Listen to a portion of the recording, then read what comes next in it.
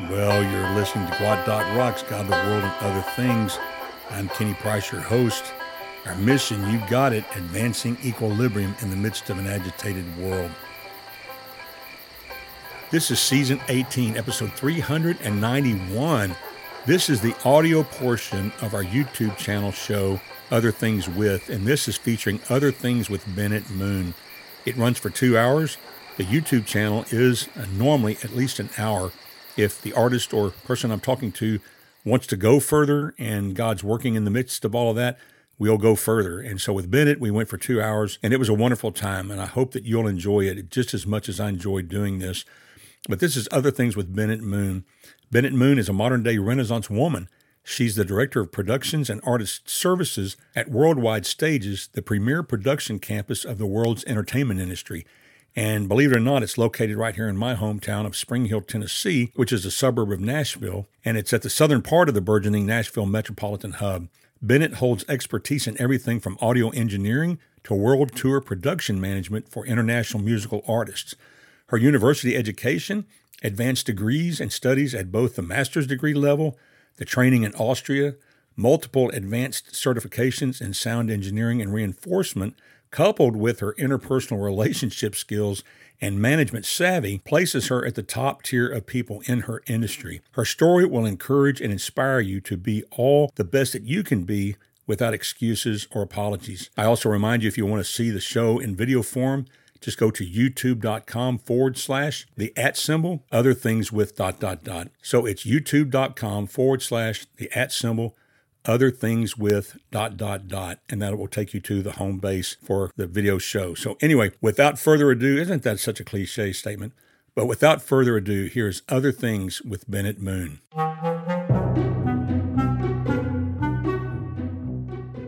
Hey, thank you so much for tuning in to Other Things with Bennett Moon. I'm Kenny Price, your host, and I am so excited to have Bennett on the show today. And I'm going to give a background on her in just a minute. But let me first of all just say, hey, Bennett, welcome to the show. Honored.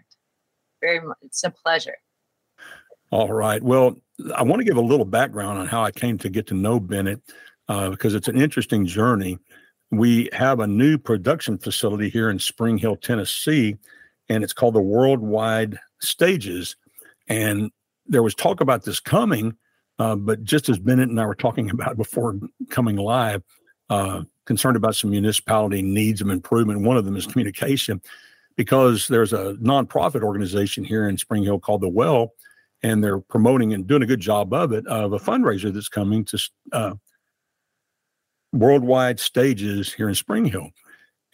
But it said, Michael W. Smith. I thought, well, if they're having Michael W. Smith, it's got to be a venue big enough. And I thought, I don't know of any theaters here in Spring Hill. So I started doing the research on that and found out, the facility opened up 30,000 square feet of production space, both recording and video production. And so then I started looking at, okay, who's running this thing? And that's when Bennett's name came up. And then I started investigating her. So Bennett, tell us what you're doing right now at, I keep forgetting this, at Worldwide Stages here in Spring Hill. Well, so it was, a lot of people will remember this. There was a car brand, and it was Saturn, and it was part of the GM family. And they started that in 1988 up in Michigan, right? So then this car brand expanded. They needed a headquarters for it. And what they did was look throughout the nation on where they could put a plant and a headquarters, so that it was kind of the new way that they wanted to do branding of their vehicles, of their family of brand names. And so GM, came down here, built a big factory and put a headquarters. It's 350,000 square feet, 2 stories, basically 7 connected buildings. There is several parts of the headquarters. It was all in one. It was different than what GM had ever done. And when I say all in one, is that they built this building to be both administrative, all in-house. Everything that every dealer organization had their liaison in this place. The billing, they built an in-house studio. So every car commercial like all the audio recording for any new upgrades that the vehicles would do, that they would send out in CDs to the dealerships.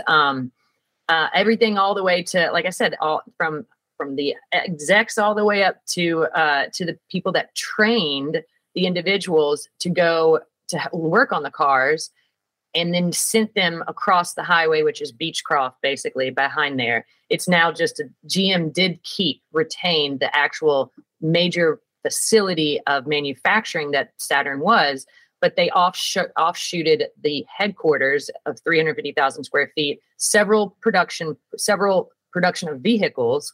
So these were warehouses that have varying degrees of internal steel built into them. And that's where they would take, people to train them on every part of the car, from the transmission, the everything about how to work on these cars. They train them there and then send them either, to the plant or somewhere else to do work for these Saturn vehicles. The building, when the fall of the financial crisis happened, GM shut down Oldsmobile and Saturn. They, got rid of those brands. So by 2010, this building was sitting empty. And it basically sat empty since 2010 until Spring Hill did, when it was growing so much in the early 2010s, they thought, hey, we could bring all of our city board, the board of elders and aldermen and the mayors and all that, the police station, they were all going to bring it all under one roof and put it in this building. So Spring Hill bought it. Then they couldn't get it going because there's so much infrastructure that needed to be upgraded. And it was costing basically the same as them just building their own police stations, their own libraries, their own city halls, and everything kind of sunk again. And so about 2015, 2016, it was mostly 80% empty. And that's when it went into disrepair. Obviously that's a huge building to maintain. And in comes some, angel investors, it's called Valiant Family Wealth Management Corporation, which is a group of very wealthy people that like to see their money be used in the entertainment world, whether that is, in production or actual, software, hardware, and a couple of like celebrities, local and international, but celebrities that have called Middle Tennessee home.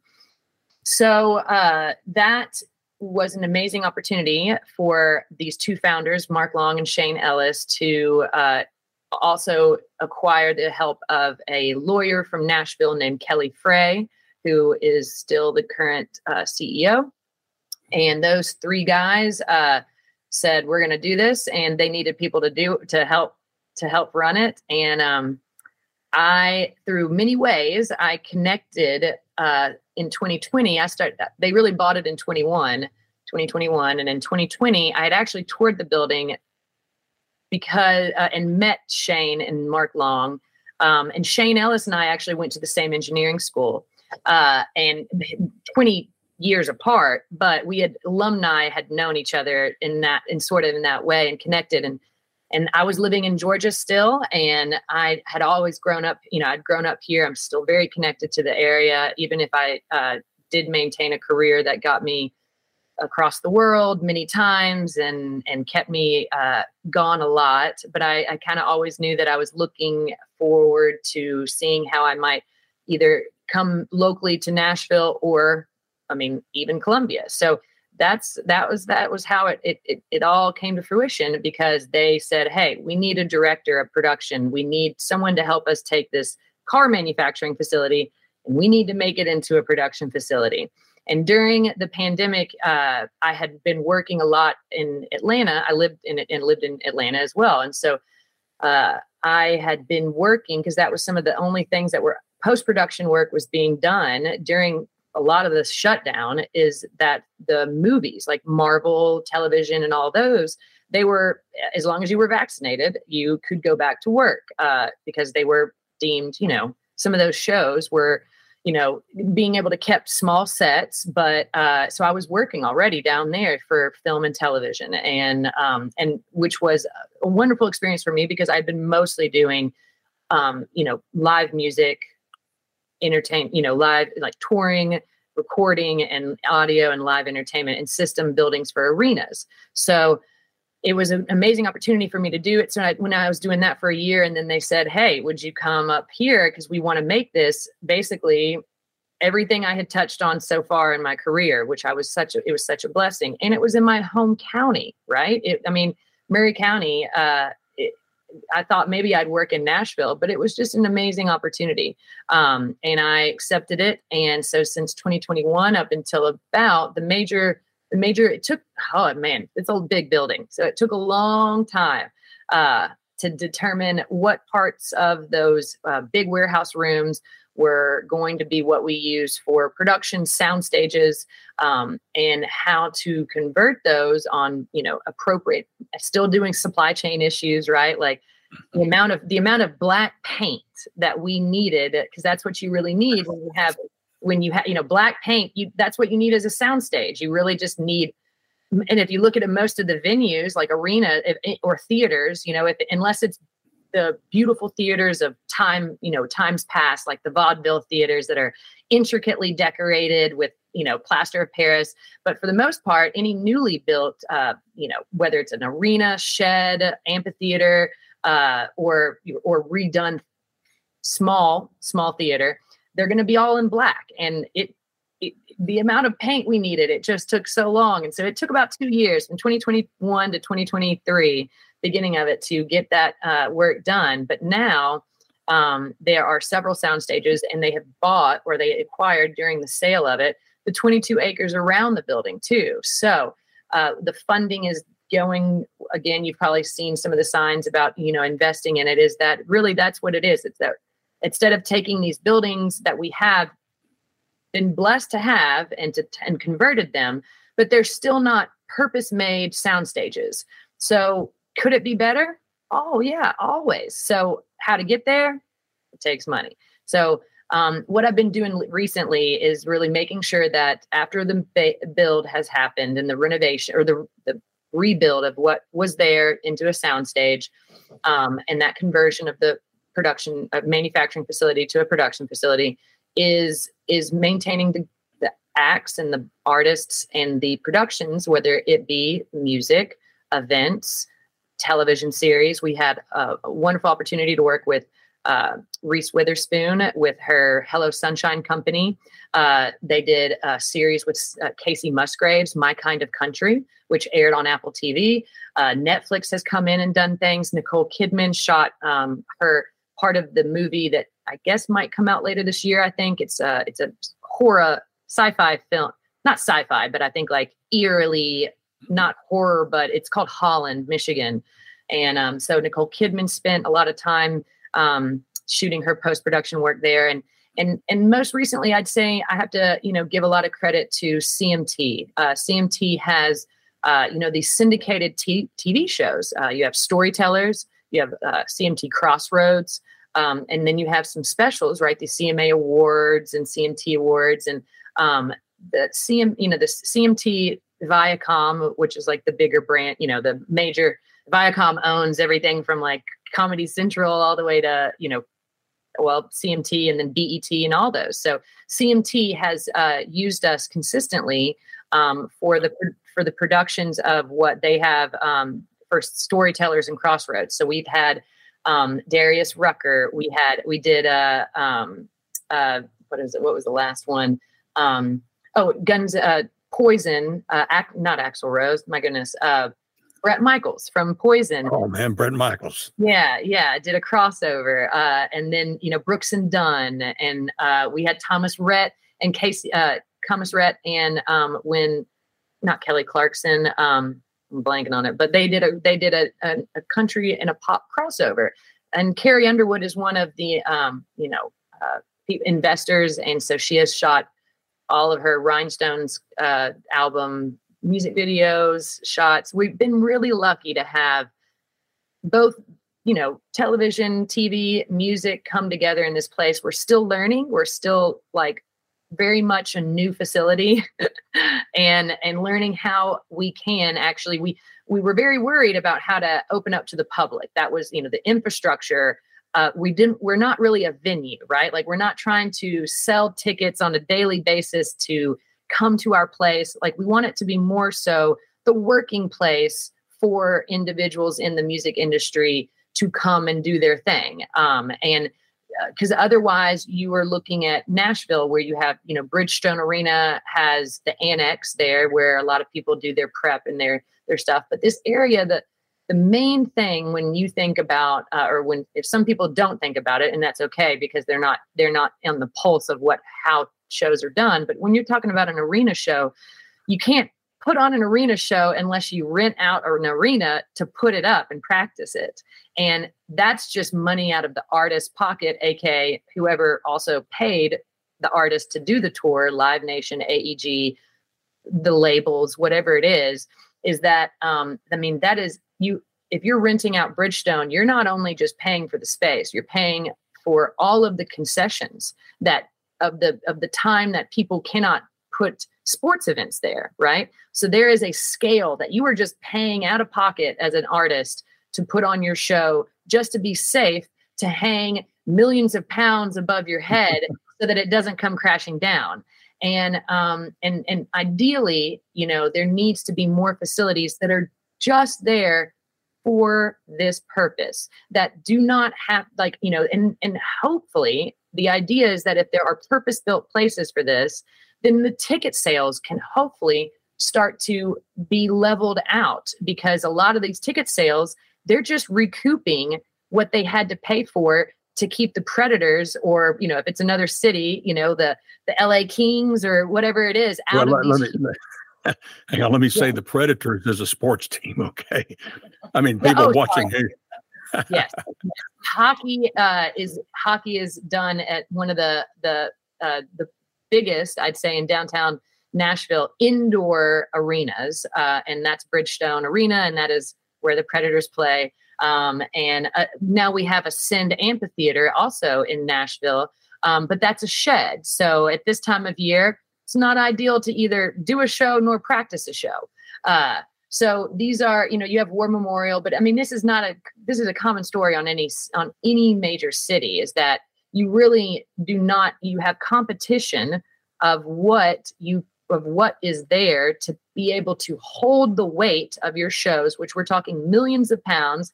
Everybody loves a good, when they're watching Taylor Swift and Beyonce and these big, beautiful tours that they've done, those IMAGs, just the IMAGs around them have to be on movers. They're being held and floated and brought up and down by motors. All of that is weight, and that weight is steel and iron, and that weight takes a lot of structure to be able to hold those. And that's just not built regularly. It needs to be purpose built, and there's just not enough of them. And that is our idea at Worldwide, is to provide that. But because of the building has so many offices and other administrative built buildings that was there from the use of what it was built for, which was a whole headquarters, we also have the ability to have, lockups and storage for the artists when they get off a tour. That's a big thing too. Where do you put your stuff? Like, a lot of people don't think about that. The artist, when you take down your Christmas decorations, everyone is always, I know I do. I don't even, at a certain point, I haven't bought a new, Christmas decoration in a long time. But I swear, when I put them up, don't you feel like you just somehow have more, and you don't know, you're buying a new plastic box to put it in, and you're trying to find it in a different place in your garage to put it. So, these artists are not putting all of that stuff at their houses and their garages. And also, if the things are custom built, they're not going back to the vendors. Some of the stages are custom made for some of these artists. So you have to store them because you can reuse a lot of them. If they're smart, you reuse them. When I was on the Jack tour, we reused a bunch of things. We did have purpose-built things for the look and for the impact of the difference between each tour. However, there's certain things like, that you do keep around, and where do you put them? So another big aspect of what Worldwide will do and has done is having storage for artists, for not just, but for the artists, but for the vendors, the staging companies, the lighting companies, the cabling companies. I know that 4/0 and 2/0 cable, which for the listeners are the huge shielded bound black cables that you might see people, walking over on stage. They're about between a silver dollar size and they that weight is it's a lot of cabling, because that's how you get to front of house all the way to the stage. And if you got a big enough arena, you're taking all that cabling with you, and it matters on how you can get in and out with a semi truck. And that is what also in Nashville, Cowan Street, which is where Oracle bought. They have sound check there. They have a lot of amazing, vendors that our industry use. But Oracle bought all that and wants to kind of use that area as its headquarters. So a lot of those people are having to move, and so we welcome them down here at Worldwide, and we just want to make it different. We want it to be different as well. We've done a lot of work with making the spaces comfortable and beautiful. Because, a lot of the crew of all of these productions are sometimes the afterthought, right? Where do they hang out for 4 hours while where does all the crew hang out while the lighting department figures out why one bulb is not coming on?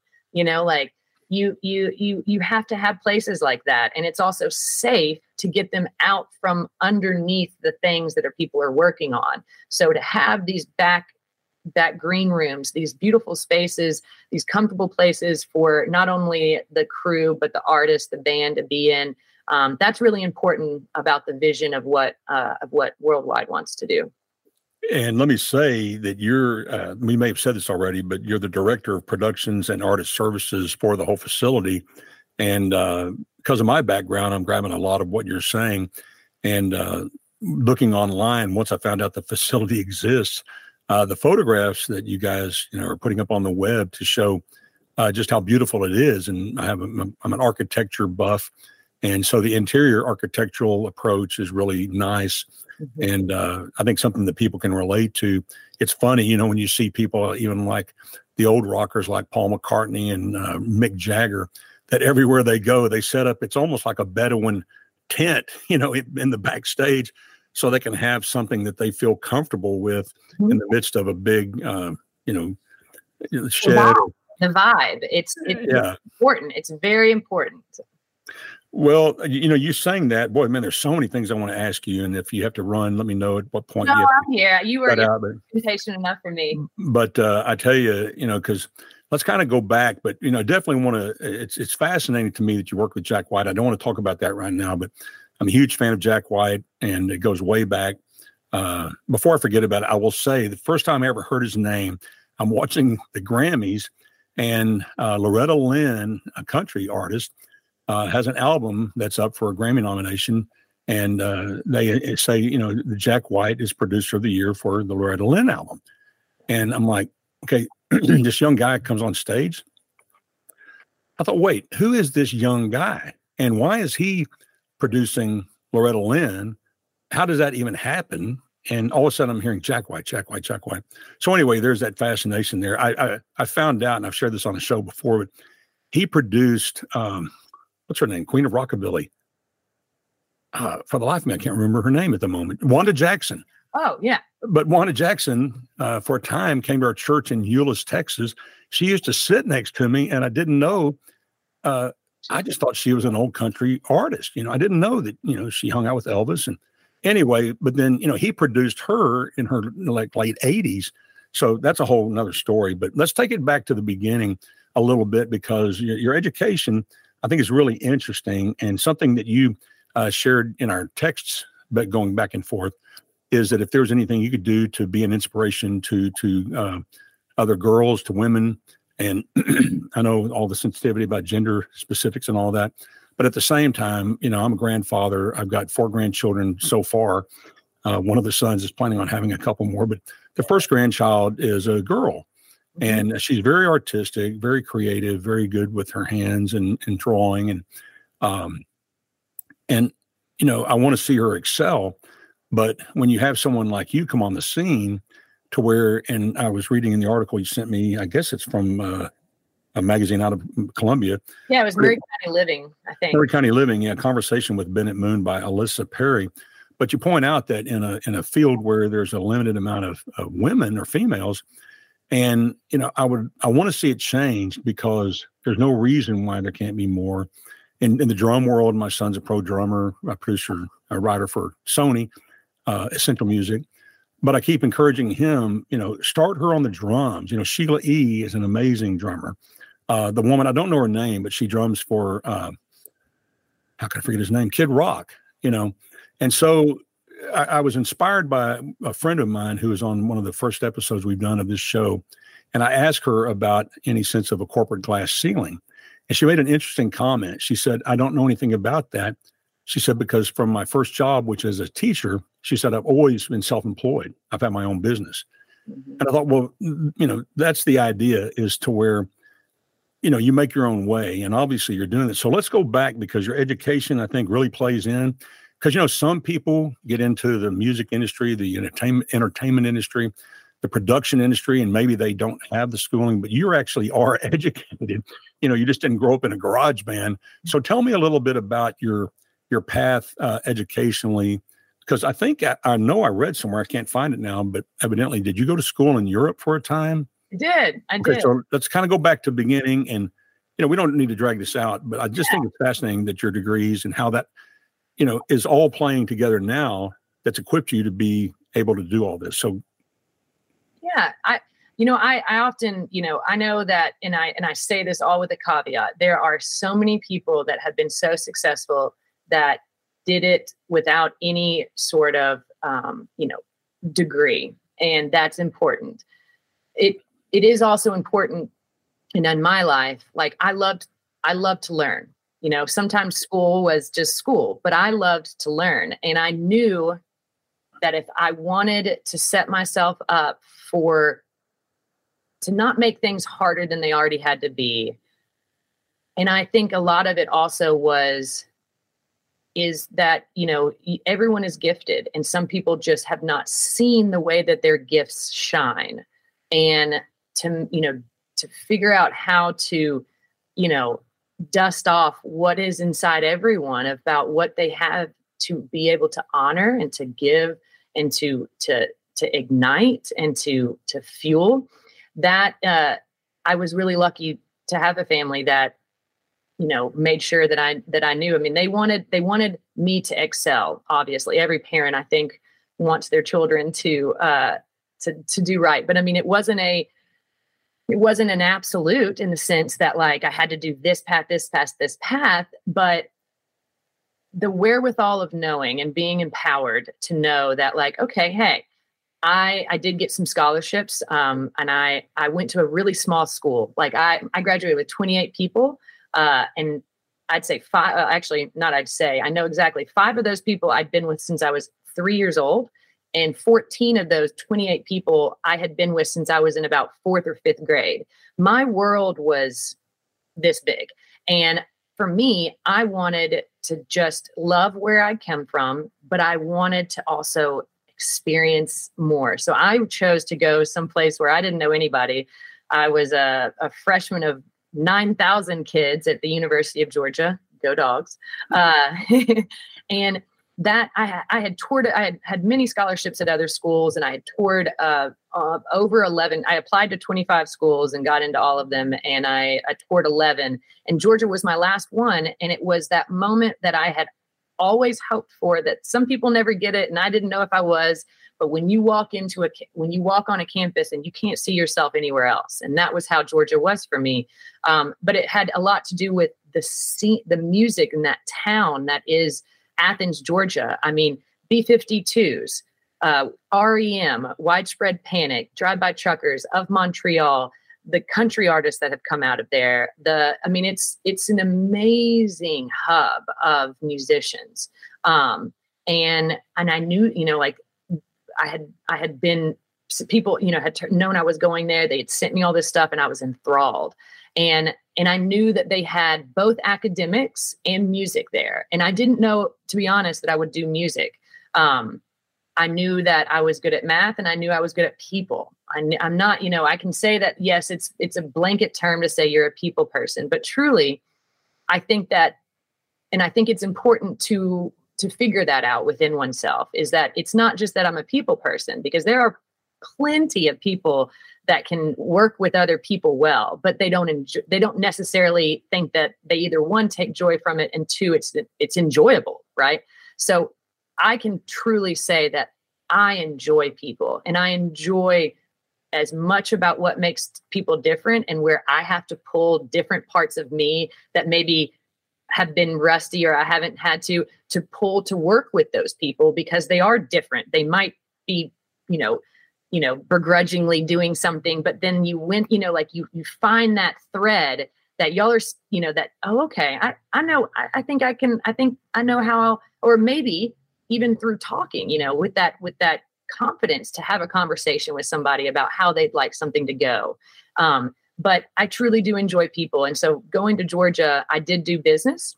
And I coupled it with a music business degree. So I had to take a ton of music classes as well as complete my business. And I can tell you that business was just what I knew that I wanted to have, because the degree, even then, doesn't really necessarily dictate, unless you're a doctor, what you're going to do. And I just knew that 4 years, just get the degree, Bennett, just complete that. And that allowed me, knowing that I had a degree done, and I still went on to grad school for engineering after that. But I knew that I just wanted to just have that in my back pocket, so that I felt like I could take chances in life, because if I failed, hey, I got a business degree. I can go to work pretty fast, because I could do any sort of business would essentially be able to hire me, because I just did the work. I just got the paperwork.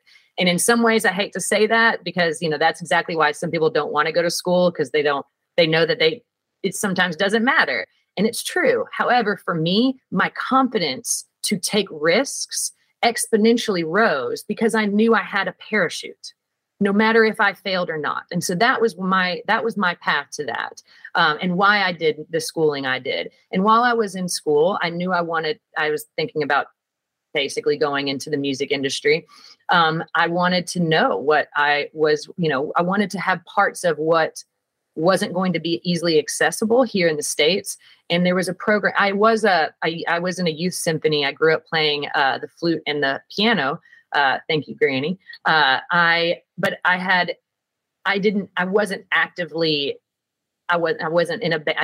do it more than anything other than knowing how to read music and knowing how important music is for so many ways. But I also went to Austria and to study at Innsbruck, but it's basically Salzburg, Vienna, and Innsbruck. And Vienna has some of the most amazing opera houses in the entire world. And of course, any of the other major cathedrals that were built in Europe, those acoustics. And so I really wanted to go there to study acoustics, which is science and it's math, basically. So I to study those buildings and architecture, and to know how those buildings play, and the ways that those buildings were built to help sound carry throughout a room. In some of those cathedrals, no matter how big they are, you can whisper on stage. And there's actually some theaters here built in the U.S. for, especially the ones in the vaudeville era. There are remarkable theaters built here in the U.S. that you can whisper on stage or talk at a very low conversational tone, and you can be in the far balcony and you're going to be able to hear them, because of the way that the building and the way, and even without science as technical and technology was back then, they, through trial and error, they knew how to build beautiful places that carried sound without electricity. And so that really rose my wherewithal to, like, all right, when you finish your undergrad, what do you want to do, Bennett? And now, how old were you when you went to Austria then? Because you grew up in Colombia, correct? well, I actually am. I'm really young. I'm very young because I actually went. I skipped a grade when I was younger, and so at the beginning of my freshman year of college, I was 17, and I graduated in 4 years. I did have. Don't worry for people that. I mean, I had to take summers. I mean, sometimes you just got to figure out. And I changed from international business to a couple other degrees. So to finish in 4 years, I did have to take summer school, Maymester. So, don't worry too much that if you want to graduate in 4 years and not 5, you can. No shame in having to like go back to school during your summer. But I was able to graduate at age 21, and before graduating, I had applied to the National Music Conservatory, and they had granted me a scholarship to go to the recording workshop, which is it's mainly in Ohio, and then they also give you like residencies at other studios all over the U.S. So I was able to go to L.A., I was able to go to Texas and to Austin, to New York, and to kind of go to these studios that were a part of the program to help young engineers know how, one, just a seat in the room. And then two, I was lucky enough at that time that would have been in 2000, the fall of 2011. I was 21 and just fresh graduated in May. And 2011, going back to Jack White, right? Like, 09, 10, that's the research, like the reemergence, not the surge, but just the reemergence of vinyl, right? That was 08 and 10, basically. People started putting their digitally recorded albums of the 90s, early 2000s. They started taking what they had done and printing them to big vinyls because they were pieces of art. After that, and Jack was right there. Jack White, that savior of so many things, so much of the art that is lost sometimes, and how much work he has done to secure it at his own expense a lot of the times, and at naysayers' expense. But he's not been wrong, and he wasn't wrong. And so he brought his, Third Man Records pressing company, and at that time he was actually using other pressers like United and whatnot to do his albums, but he had the vision and he saw it, and he knew it was going to be worth it. So after the vinyl started, just people were like, oh, this is really cool. I like having this, not CD, but this vinyl. And then that's when the art, the true like nitty gritty of it comes into play. And I was in school right at that perfect time. And I mean, Malcolm Gladwell is an author. I mean, some people, outliers, like, what is it? David and Goliath. There's outliers. The tipping point. He speaks a lot about this, that I say that because I have been so blessed.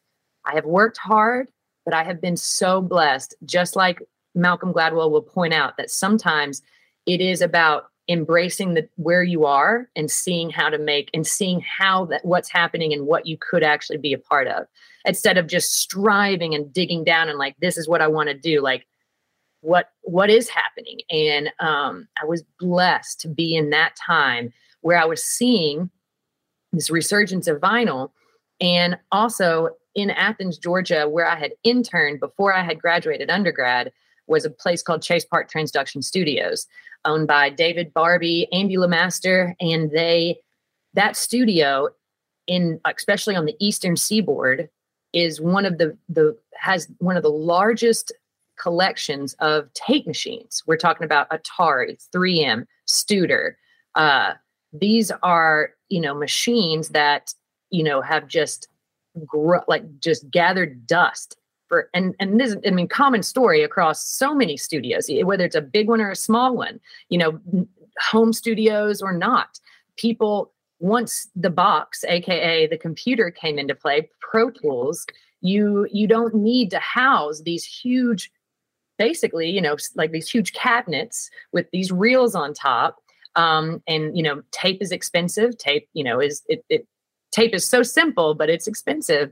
And so people moved away from them, the 90s, 2000s, early 2000s. And I had interned there at Chase Park Train Junction. So I had seen some of these, and David Barbie and some of the engineers at Chase Park, they still used tape. There was still artists like Drive-By Truckers, Patterson Hood, God bless him, has never, really, even if he recorded some of the tracks, like, if you need 30 takes of one song, or whether you have, a whole orchestra that you're recording. So you'd need most of the tape machines, they're going to be you mix on you mix on a stereo 2-track, but, you have 8-track, 16 tracks, 16, 24, 48, 64, depends on your board, right? If you have an MCI board, you have a huge fader board, right? You can bus different channels, but really, truly, it comes down to being able to track what you want. And sometimes it was a mix of it. So as an intern and then as an assistant engineer, I was really blessed to be able to see that you can maybe record the album, do the dubs and do, and get the meat of it. And then after you've tweaked it in the box, send it through the tape machine just to get the beautiful compression that happens within a tape machine is incredible. It's you can look on YouTube, they can show you on the wavelengths, but there's about it's a compression that happens, that it's why when you hear those trumpet sounds on a Count Basie record, or the, Etta James singing that trill in her voice, and on a vinyl record, or even as you're hearing it as on Spotify, it was still recorded in this fashion. And that is just something that most algorithms and plugins and Pro Tools, they do a good job of it. It's just still incredible to do it the way that it was done originally. And so I started before I had entered engineering school, I had worked on these tape machines, seen how they worked, and they were just churning in my head. And as soon as I had done the meat of what audio engineering is, I continued on to get certifications. I got sound for motion picture, sound for game audio. So doing Foley effects, like the way, whenever you play a video game and you hear, you punch a guy and it's like, ugh, it's like, or you drop something. All those have to be recorded and planted into the game. And so somebody has to record them to give them to the designer to put them in the game. I did, after I realized I had done so much engineering work in signal flow, I came out of that knowing what? I think that people are going to be buying these records. And at that same time, people actually don't want their digitally recorded, or they might want to see what it's like to record the whole process analog.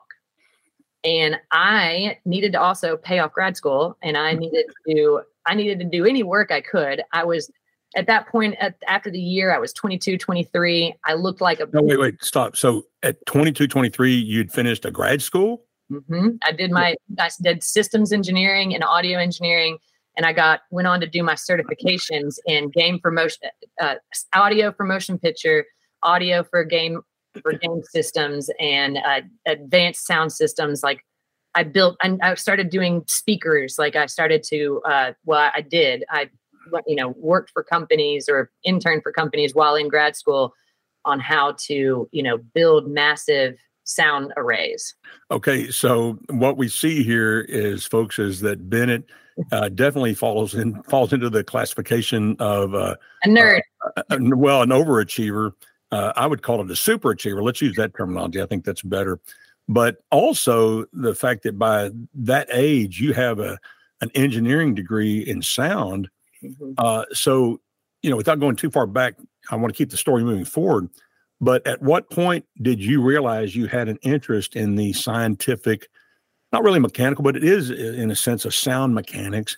Mm-hmm. When did you, because you talked about your parents being an encourager of, putting your foot in the door, going for it. But was there something that clicked where you go, wait, this makes sense to me? Yeah. And I want to be careful on how I say this, because it is, I don't know how else other than to say it, is that I knew you spoke about women, right? And I'll just be very honest. I was 23 and I looked the way I do. I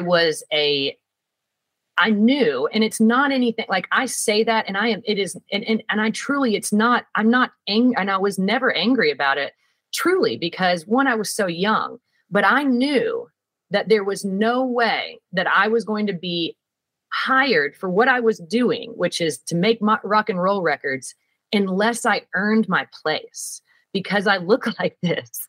I mean, it doesn't matter about looks. That's why I'm very careful about saying it, but I'm not ignoring the fact that I wasn't coming off as somebody that would be hired to make, the next Red Hot Chili Peppers record, right? Because I was too bright-eyed and bushy-tailed. And I knew that. And I also honored that I didn't need to change. That's what is, I might feel bad about saying that, like, I didn't succumb to that, but I almost just owned it. If that's any way to say it. And if you want, like on advice on women, like I have a ton of it. I owned where I was at in my career. And I wasn't upset that people always thought I was the girlfriend immediately. I was the girlfriend of the band, or I was the merch girl. Oh, I'm saying, okay. I'm getting what you're saying then. Does that make sense? So in the room, they don't see you as the technologist or the scientist. Yeah. They see you as someone who's tagging along. Exactly. Taking up space, really. But as a young girl, were you like taking Lego sets or engineering? I know that's mechanical, but I'm saying, but there's something. Yeah. Because you're passionate about what you do, what you know. And I think to know it at the level you do, there has to be a passion. And so that's been in you from the beginning. Yeah. So I don't want to get too bogged down on that, but to me, it's fascinating. I'll tell you one thing, exactly what I learned a lesson early on. And it hurt when I heard it, because it was from somebody that I really respected. But I'm so glad he said it to me. And he is a mentor to this day. And I respect him. Is that he said, sometimes, Bennett, someone is going to ask you what time it is, and you automatically sometimes reply with how a clock works. And truly, what I had to work on as a person is how to differentiate between where that's okay to talk about how a clock works, and maybe that actually benefits the conversation, but also just make sure that you tell them what time it is when they need it. Answer the question. So I very much, yes, I have had that brain for a very long time, but it's the curiosity part. It's really the curiosity part. And turning off sometimes the person, like, again, I am a dual, I have so much people person, and then I shut that off, and people are like, man, you, it's not like a flip, but it's like, I will zone out and not have anybody talk to me, or just not answer, or just not do anything other than just like dig into something. And you have to do that when you're in this career. So, okay. So early on, so you get your graduate degree early in sound engineering, then you go to Austria and you study actually sound more. Mm-hmm. Okay. And then you come back to the States. And so let's pick up there. Then what happened when you actually? I went back, Chase. I went back actually to the place that I had interned at originally in undergrad, which was Athens, Georgia, Chase Park Transduction Studios. It's an incredible place, and it's not flashy. It's actually the antithesis probably of what Worldwide Stages looks like. It is just a facility that is blessed with so much old gear that has been maintained because of the owners and the studio managers there, and because it has been a place that has continuously had business. It's a sad thing to have seen over the years some beautiful studios close down because they just can't keep the competition of what somebody can do in their bedroom. People stopped paying to come into a studio because, this kid down the street, took his daddy's money and put in a $5,000 sound, a computer and soundproofing, and I'm going to go record my hip hop album there. That's what happened. And this Chase Park Transduction Studios was able to survive through that, and still to this day. And they had a job waiting for me, and I was there's just not a lot of female engineers. I think at the time when I really started to stop my like learning, like going and getting more certifications, because I was trying to like weigh out like, all right, if I'm not going to be able to really get booked to do what I'm learning to do, then I'm just going to keep learning how to do more. Like, so that's why I kept doing the certifications for, sound promotion picture and all that. And so I stopped doing that, and they had a job waiting on me. And to be honest, I went to undergrad there. So I knew I was broke, so broke. I needed another job on top of doing what I was going to, or what I went to school to do. And knowing Athens as the town, I knew where to get the $2 lunches. And I was like, all right, I can do this. I can move back there, and and there's a theater there. There's a music venue there called the Georgia Theater. It's incredible.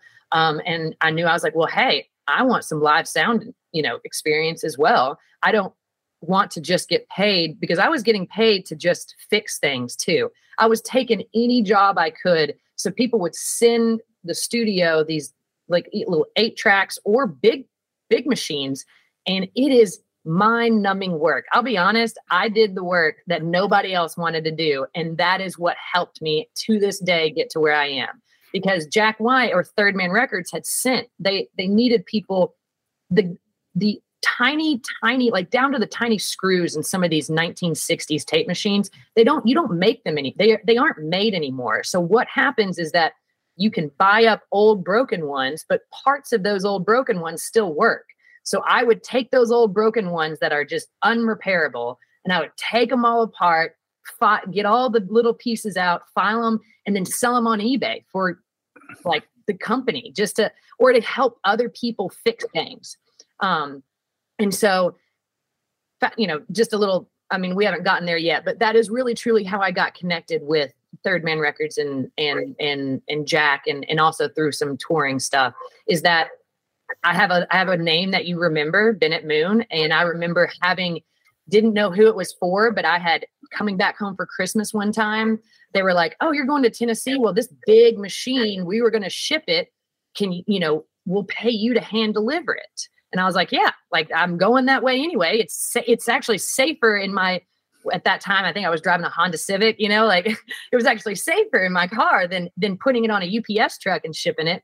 So at that time, when I got back to Athens, I just took any job, because even when I did start to finally get credit enough and expertise being the assistant engineer, which I also give David Barbie so much credit for giving me a chance to be in the room with these stars, with these incredible, with like some major artists that, they're like, oh, and I would meet their management teams, and in Athens, it's a college town. I was able to go to these like, divey music venues, like, 30 people in the room, and just like go listen to a show and be like, here's my card. I was like, I can get you a really good deal. If you want to lay 2 tracks down, I'll make it happen. Like I worked for free.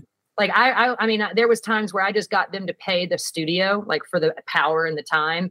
And I did my own work. I did it for free, because you have to start somewhere. You have to. And so that's, I got to fit into the schedule by working at Chase Park. And then I started working at Georgia Theater, started doing just stage management, helping when the load ins and the load outs happen, and understanding like how that part of the whole music thing is, like how semi trucks are packed, or how monitor engineers are different than front of house engineers, and how all of that signal flow plays into what's happening when you see a live production. And I did that for a couple, and that's kind of what I did. And even on top of that, I used my business degree. Again, you never know how you're going to use some of the things that you put into, but these bands there was a lot of bands that come out of Athens, and Moon Taxi actually is a Nashville band, but it was managed out of Athens. And what they did is that they would send all their merchandising receipts, and they'd do all their online sales. And so when I couldn't get people to record during the day, because artists don't get up before noon, like the old saying or whatever, but so I would go to work from like 10 a.m. until 3 p.m. at a management group, like a label. And all I would do is use my business degree and make spreadsheets about what the sales for these artists after they gave me the receipts. and they'd pay me they'd pay me hourly. I think I did everything I could within the industry that I could to try to figure out where I might fit. Well, I tell you, so what the story about the Honda Civic with the gear. So was that going to Jack? He was going to, essentially. Yeah. Third Man Records. Yeah. Third Man Records. Yeah. We were there. My tag. It had my, it had my sign off. Like I signed everything I fixed. And so it had my name in there, Bennett Moon. And they found out, I was following him when he sent some record. Do you remember when he sent it into outer space on a turntable? And then one of his tech guys that also keeps like all of his antique gear that's in the Third Man, probably in both locations, the one here in Nashville. But that's amazing. I guess we were in town visiting. We didn't live here yet, right? And so I took my family down to Third Man Records because I remember when he released the video, the vinyl that he did. And you remember the guys that they had on the motor scooters and they went driving off, and I'm thinking they're out in the middle of somewhere. And I didn't realize it's like right downtown. Yeah. So we get there and it's just somebody's jamming out inside. Yeah. And he had to be there because it was the 7th anniversary of Third Man Records, and they had security and all this. I thought, well, I've been here before. There was none of this. And so there was this woman at the door, and I think she's actually in the other group, not the Raconteurs, that he toured with. That was Allison Moss. Yeah, she looked familiar. Yeah. But they had her in a security guard outfit, and I said, "Is he here?" Well, hey, thank you so much for coming today. And she wouldn't answer my question, but they were rocking out. But we just happened to be there, but I didn't get to go back in the warehouse area. What a cool time to be there.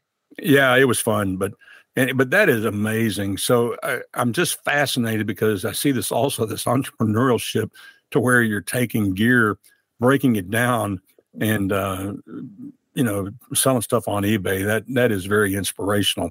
It's a small thing, but just all of these layers of things you were doing to make things happen for yourself. Okay, so you're back. You're working at the studio in Athens, and so let's pick up there and kind of move forward. So I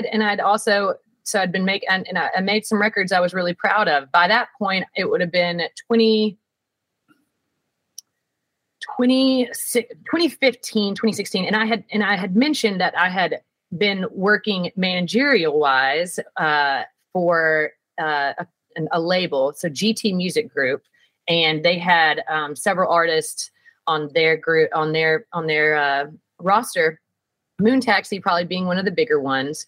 And I had just finished being the assistant engineer on Patterson Hood from Drive By Truckers, her solo record, Heat Lightning Rumbles in the Distance. And then I had done Drive By Truckers, Go-Go Boots and The Big To Do, which is a dual album that they did. And so I had just, really felt like I got some good credit on, and my discography.com is worthless. I need to update it, but I had known that I had made a difference, and I was really working at the Georgia Theater and being at that point, 2016, I was also doing monitor. I had like kind of picked up shifts doing monitors, and I was like doing live sound and, outside of getting people in the studio, because the studios cost a lot of money. It does cost a lot of money to record songs professionally, right? Like at a professional place. Moon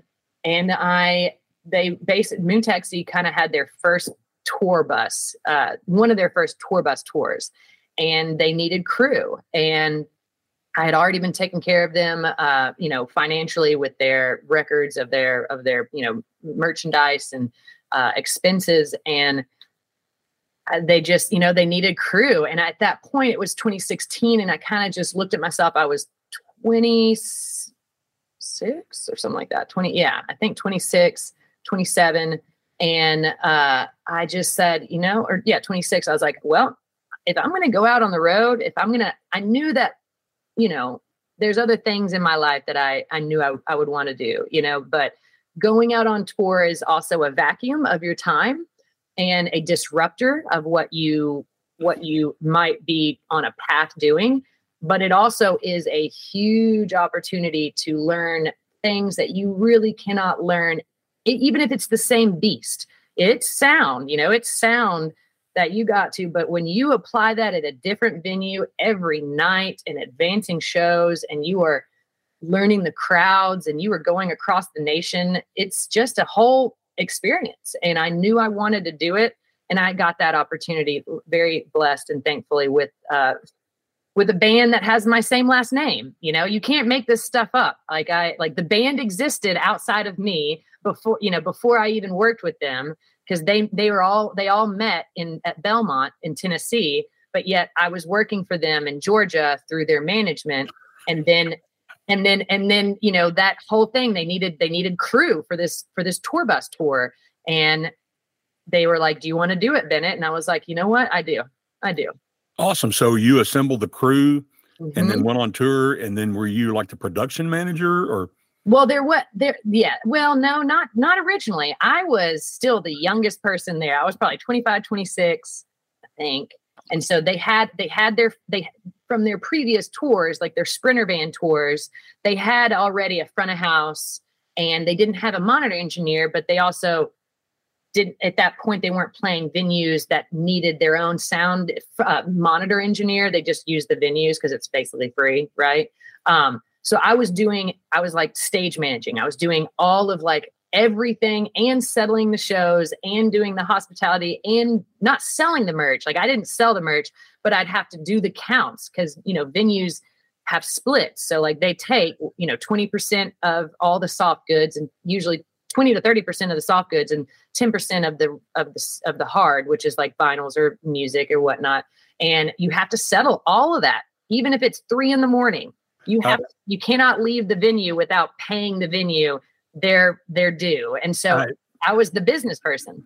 Well, wait, I've been around, you know, and grew up in music personally and all, you know, so I did not know this. So when you said settle the tour, you literally like the night before you left, you had to pay them?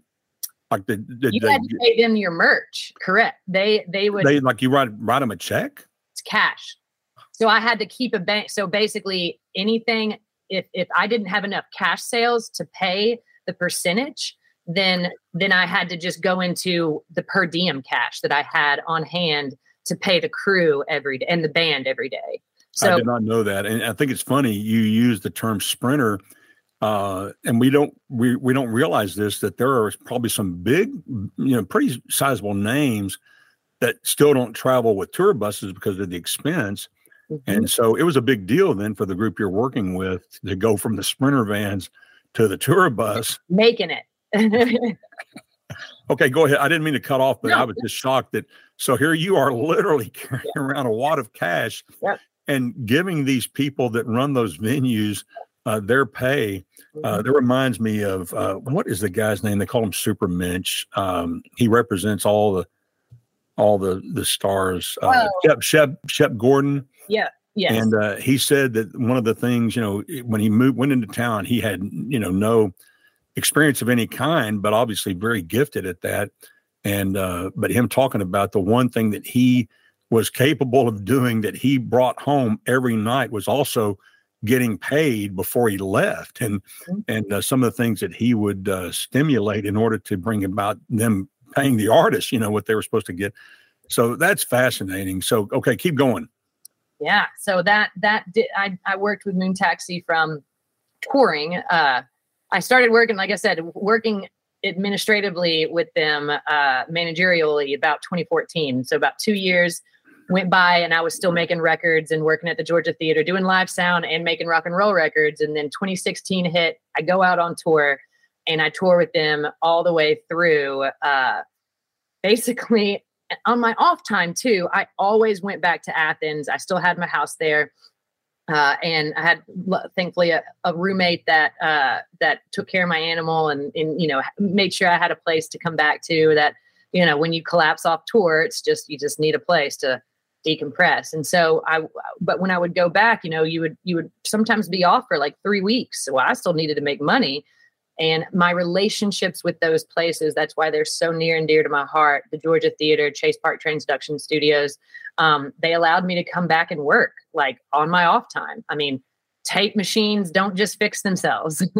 So even on my off time, even when I was going, you know, doing tours, I would still come back and just see what somebody had dropped off, what somebody had acquired, what needed to be fixed, and just go back into the shack in the back of the building and just start taking things apart and fix, trying to just make money where I could. And so when I was off a tour during 2016 and 2017, I was still doing that like basically engineering work of hardware, of fixing tape machines and fixing gear that like even records, even like record players, like old, Royal, like the Victrola, like the big ones with the horns. I think I went on a whole 2-day trip one time, just trying to go to different manufacturing places that did like for custom machines, like machinery, and trying to get them to tell me, can we remake this part? Like, I really need it. I like, can we combine two? Like, how much is it going to cost? Like all these things, like, do you know something that could be this way? Or, maybe you need to rethread, sometimes often because I couldn't get the right screw thread, they don't make it anymore. How, determining how easy and how withstanding the brunt force to maybe just rethread a screw to an old machine with a modern day screw standard or metric system, like that, that took time. So throughout all that, that's why I still kept the relationships with vendors and people from all over the world that were like on Reddit. They're like, we heard somebody in Georgia like fixes like stuff like that. And I'm like, yeah. And they all think that my name's fake, because, and I promise you it's not, it's just, and I can't tell you how often when I settled the shows, like when I would give them my email, it's like, yes, no, it's not Bennett Moon because I work for Moon Taxi. I was born Bennett Moon, and that's my email. Something that didn't dawn on me until I was looking over some notes you sent me, that your grandmother's maiden name, all good. Okay, was all good, but then the Bennett name, is from Mississippi. Your great grandmother, right? Yes, yeah. So in your history, that's how I got it. The Bennett line, but then I'm a Bennett, and I thought, well, we may be cousins. And she was my grandmother was an genealogist, so we're going to dig into that a little bit more, Kenny, because I have a whole big book that she wrote about that, a tomb really, that traces that line. And I could spend some time with you, and I might even just give you a copy, and maybe we can figure out how that'd be hilarious, wouldn't it? Related we are.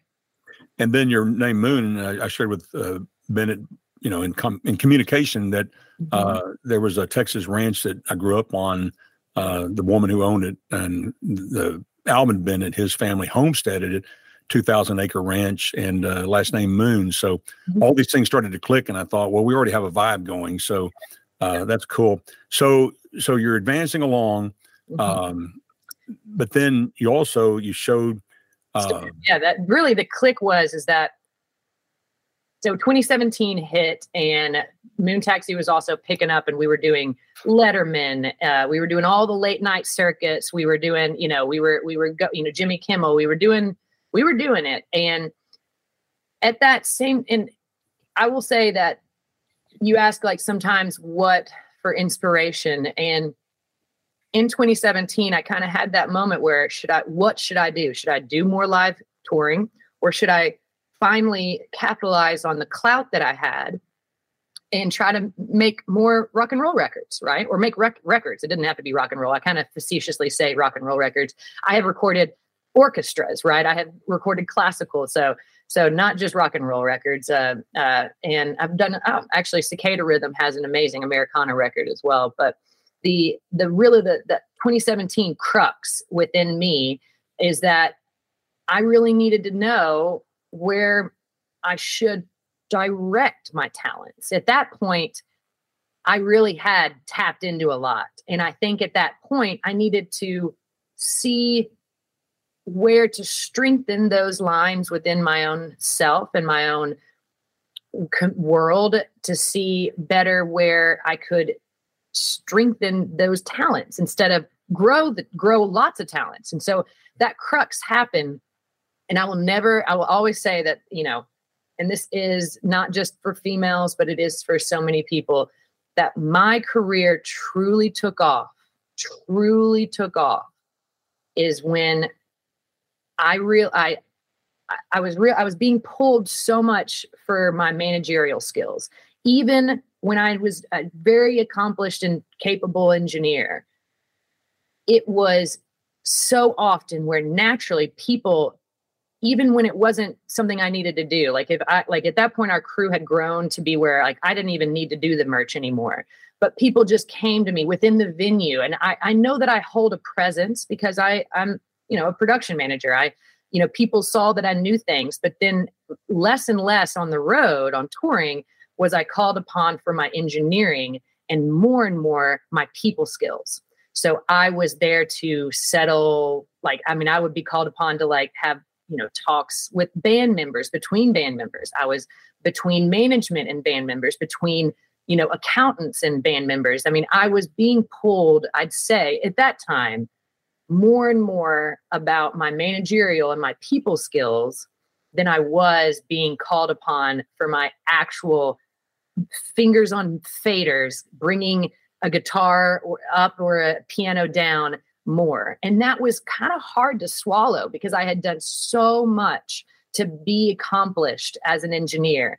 And that was something I was so proud about, being one of the only female engineers on the East Coast with all my accreditations. And I knew that it mattered, but I also was just stunned that people just wanted me there to be a people, more business in the music industry than anything, or to manage all of the production management. Is really, you're not doing engineering as either, but a lot of production managers are engineers at some point, because when you look at when you need to build a show, you're looking at a lot of gear, and you need to know what that gear is. You need to know the difference between, lighting, you need to know all the gear. You need to know lighting gear, automation gear, motors. You need to know weights. You need to know trusses. You need to know audio. You need to know speakers. You need to know so much. So I've been picking up and learning all that. And because actually our production manager he had a baby. So he may have been offsite doing it, but I was lucky enough, another chance that I didn't even plan for, is that because he went home to have the baby for 3 months, I was the on-site production person. So he got to build the sheets and I got to implement them. And then by the time I was done with it, I was building the sheets and implementing them because I was able to have learned that way. And so in 2017, it really was one of the biggest things that I can say in my career, of that moment where accepting and not fighting it, is that, and I hope anybody can take this to heart, is that my career took off when I finally realized what I was naturally good at, and I combined it and honored it with what I studied to be good at, because I was so much pushing down what I was naturally gifted at, which was people. I do not know why people like me. I'm so happy that they do, and I try to carry myself to be that. But even if people liked me when I was a hard, and I was a hardliner. How about that? Hardliner. I with a stern foot and a stern voice, but they still gravitated towards me, even in those instances when most people, I could be labeled as 1,000 different, words that they describe women that have, that walk into a room and, most of the time, it's 7 a.m. and we walk in and, all the guys are there, the hands, they're just, union workers, and, they're all kind of, and I just start saying, I'm like, hey, do you think, maybe this looks a little dusty and we're about to unload our trailer, unload our semi truck. Let's get a broom and clean this up so that we're not putting our gear on dirty ground. I get that the venue hasn't been used in a couple of days, but let's do that. And they just look at me and they're like, no, we're not, or they didn't react. And I introduced myself. I'm like, hey, I'm Bennett. I'm with the band. So do y'all have a broom that you could just start sweeping this? And none of them would act. And I would realize oh man, they don't get it. They don't get it. They don't get that I'm at they thought I was the girlfriend of the band looking for the shower, right? Yeah. So then I'd have to back up and I'd be like, all right, let's start this again. Hi, I'm Bennett. I'm going to be the person that you're going to be listening to all day. So it's going to be a great day as long as we work well together. So let's start that right now. So let's make sure that this happens. I need a broom. I can do it myself if you get me the broom. I'd prefer you do it, but we don't have to, because I just need it done now.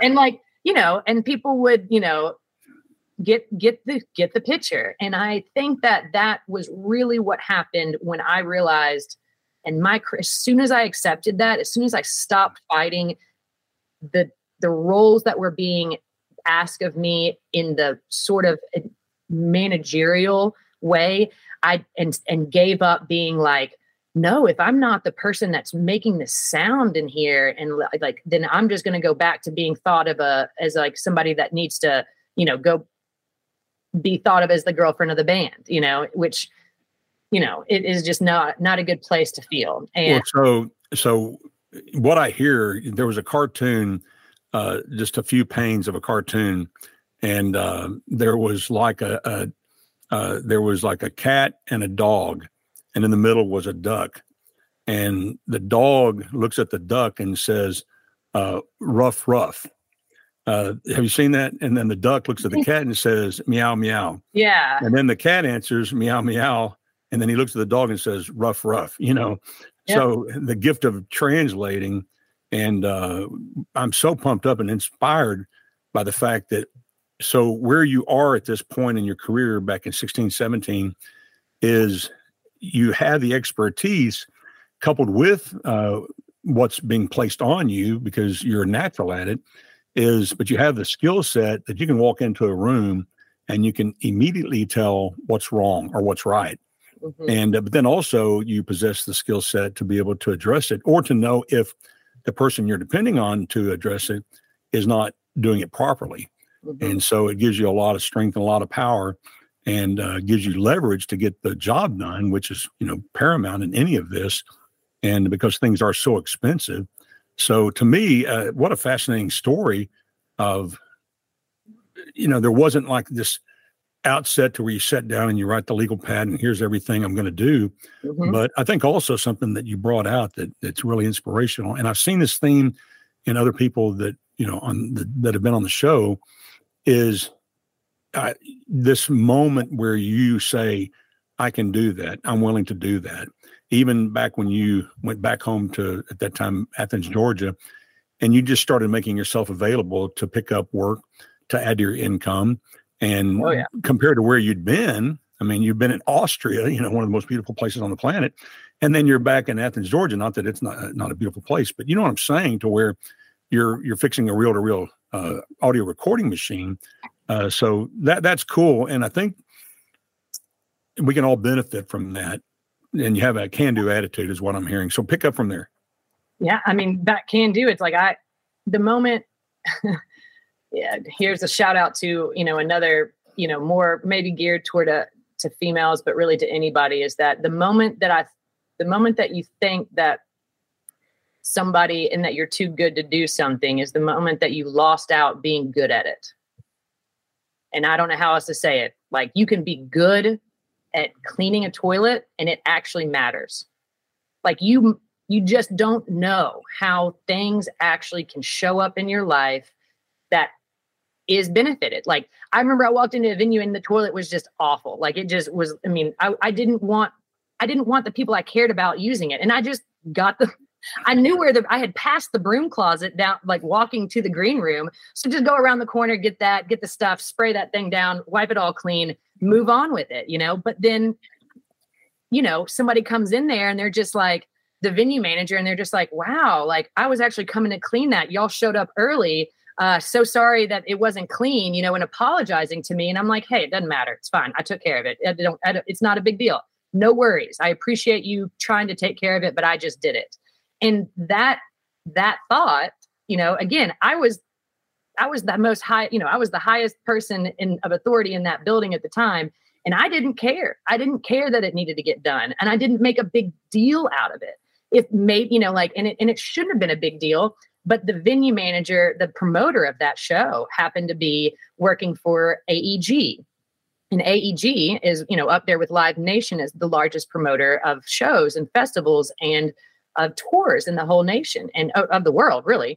And they, that same promoter remembered me because I had not made a big deal about it. And I had done it myself. And I got actually that same promoter hired me on my off time to do the VMAs, to be just a promoter liaison, literally just a person between the promoter and the artists for the MTV Music Awards, CMAs, the Video Music Awards. I mean, that's how little, I mean, I'm not saying, I don't want to be as cliche as like, oh, I cleaned a toilet and I got a bigger gig. I was already in a good gig. I was already up there. I just did that. And, the guy was like, hey, I saw that y'all are not going to be on tour for a little bit. I actually need some help. Would you want to come to work during your off time? And I've got like the Super Bowl, like Ariana Grande's Super Bowl performance. I ended up working that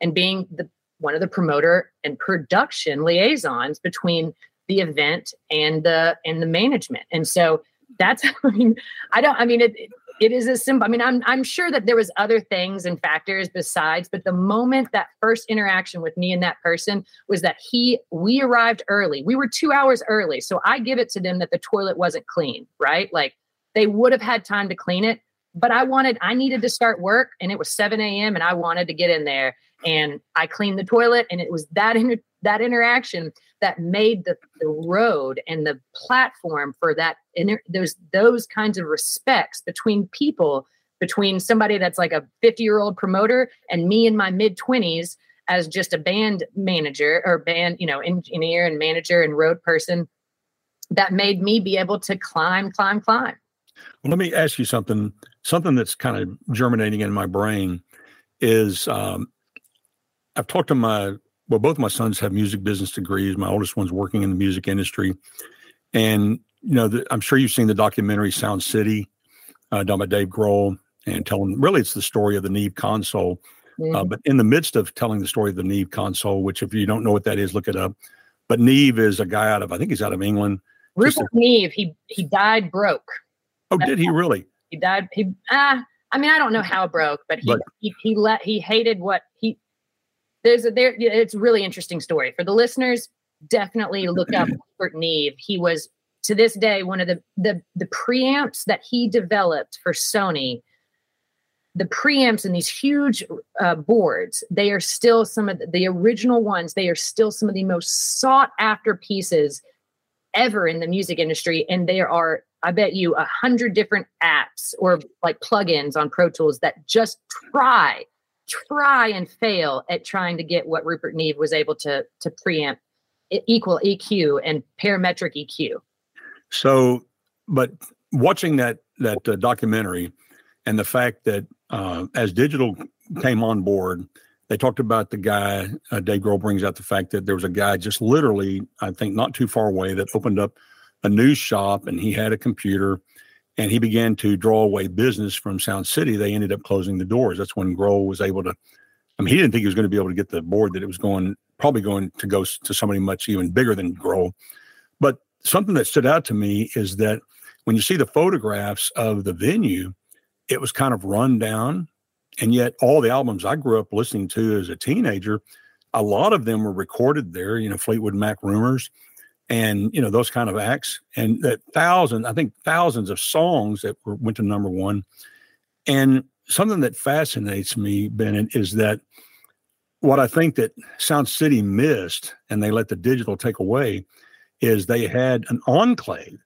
And even though that company, they didn't own any artists, so to speak, there was nobody in their artist stable. I don't know what term you use today, but everybody wanted to be there because of the ambiance, the camaraderie, the community. And so Sound City, in a very real way, was a community that people connected to. That's what Muscle Shoals is to this day. Right. But what I'm hearing from you, and maybe, I don't think I'm speaking anything that you don't already know or think, but I'm saying when I listen to your energy and to hear your knowledge and your skill sets, and then we've been blessed to have come to Spring Hill, and then the stuff that I didn't know about y'all even providing places for artists to have things that, are important to them. They don't want to put down at the used store, that you are providing that type of connection that I'd think it would be amazing to see where you are to become an enclave, to where it's like a hub. Yeah. And maybe that's already how it's in your purpose statement or whatever, but that sense of hub and community is missing because of the fact what you talked about. My son, he has a recording studio at home, John Smith, who is his mentor. And, he still works with John all the time, but John had just built a new studio at his house. But there's something to be said about an enclave. I don't even know if that's a word I'm looking for. You know what I'm saying? To where absolutely, it's community, enclave, camaraderie, all of it. But do you see? I mean, I don't want to superimpose that, but to me, it sounds like that's what y'all are shooting for. 100%. And so, to me, man, that could be huge. That is huge from a standpoint of industry survival, industry thrive. Both, video and audio, because to me, that artists are looking for that connection. Yeah. And like you said, they can go to 1,000 different recording studios that have, 2 preamps and, $1 million worth of gear, but something they can't get is Bennett Moon. You know what I'm saying? Exactly. Or just that and access, and people. I mean, people are, and I love that is how it is for me. And then there's certain, like you ask the, biologist, and it's not that I don't love plants and nature and all of that. Before the show started, we talked about our activism and, conservation activity or, loves and passions. But, if I was to choose, some of the richest things that this world and this universe has, and it is the people within it. And it goes back to I'm not just a people person. It's people. I thoroughly enjoy what makes us all different, and also love to discover what makes us all click, or in a version in between that. I can't ever know what I'm not naive enough to know that I could scratch the surface on meeting or just knowing somebody. But my grandmother told me, and I'll say this, that it imprinted on me from when I was 6 years old. And she just said, Bennett, you mustn't ever meet anyone. You must always strive for meaningful acquaintances. And while you strive for that, the world will infinitely broaden and feel small as in a good community all at the same time. And it's true. If you don't go about just saying I met that person. But if you actually strive, it's more than just and believe me, names are so hard, I'll stumble over a name any day, but I'll never forget a face, and I'll never forget an experience or something that connects on that level. So a meaningful acquaintance over meeting somebody is always what I put down and put forth on my daily in life. And that has been a treasure to how I operate and hold myself accountable to those that count on me. Now, so you did work with Jack White both for a solo career. Yeah. And let me say, I promise we're right there. Just that launch is now 2018 is when I started working with Jack. Okay. But also let me say, and I don't need to pull the list out, Bennett could give us the sheet, but she's worked with a multitude of world renowned recording artists. And also traveled the world. Video's gone real. My video's gone bad? Well, it's there, but it's real. It may be a latency. Now, what I'm seeing on my screen, hang on just a minute. What I'm seeing on my screen is, okay, so I hope what Google's getting to the cloud is not distorted, because I can see you clearly. I can see myself. I can hear and see you just fine. Oh, you can see me clear? Okay, so maybe it's just your computer. But thank you, producer. If we need to recalibrate, I'm fine. No, that's fine. But anyway, so yeah, we'll pick back up, because you distorted a little bit when you're telling what your grandmother shared with you. I want that to come through clearly. Yeah. And then we'll pick back up, and then I'll back up out of the way, and we can edit this all out of here. But I do want to. I'll leave the part. I'll edit it so that because people need to understand. I'm not tooting your horn, so to speak, but that you've worked with a lot of people by this time. Okay, so go ahead. Tell me the story, about what your grandmother said when you were 6. Yeah, I mean, and it goes, I think I was speaking more about that opportunity in 2017 that I had an opportunity on Off the Tours to work for like the VMAs, MTV Music Awards, CMT Awards, and Super Bowl performances. And those experiences really had gone from not me. I wasn't actually the engineer putting those images of the artist or the sound through the speakers for those large events, because those roles were filled by vendors, by people that had been doing it. But what I was able to do when I came in was bringing what I had learned and what I had known and how I knew how to speak to different crew members. Being the production manager, you have crew chiefs, audio crew chiefs, you have your lighting crew chiefs, and you have to, and it's a big, it's a bottleneck. It's a tree, it's a root system. You have you and a tour manager and the production manager and then promoters, and then you go out to your crew chiefs and then you trickle down for like 100 people. But, back to what made a real difference and what I had to pull from my childhood. When I spoke about in 2017, I realized I needed to figure out how to combine what I was naturally good at, what people were offering me more money. They were offering me way more money to production manage than they were to engineer, way more money. But my soul was like, oh, this is what my dream was. I'm going to be, the best female engineer, whatever it is in the world. And it wasn't a give up on a dream at all. And that's what I wanted to be so important. It wasn't a give up on it. I have the opportunity. I could, who knows? I hope my life is long that I can still have dreams I don't even know I have yet to make. But either way, that moment where I realized that what I was naturally gifted at, combine it with what I studied and went into debt and struggled with, and combining those, that was when my career shot off. And because of that, I pulled from my childhood what my grandmother always said. And that goes into part of, I enjoy people and I work well with them. And I think it's something that you cannot study to be. It is just a natural gift. I don't know why people gravitate to it, but I have to honor it. And it's a silly way to say a people person. That's why I try to reword it. But she told me, she said, Bennett, you mustn't ever go through life meeting anyone. You must strive to make meaningful acquaintances, and then the world shall be both large and small at the same time. And that's really important that I'm bad with names sometimes. Everybody is, but I won't ever forget a person, and I'll definitely remember, the interaction and whatnot, and we'll figure out the names after that. Right. But it's striving to make, if you strive and go into something that you're not just like, oh, it's like these big award parties, right? You're going to meet 1,000 people.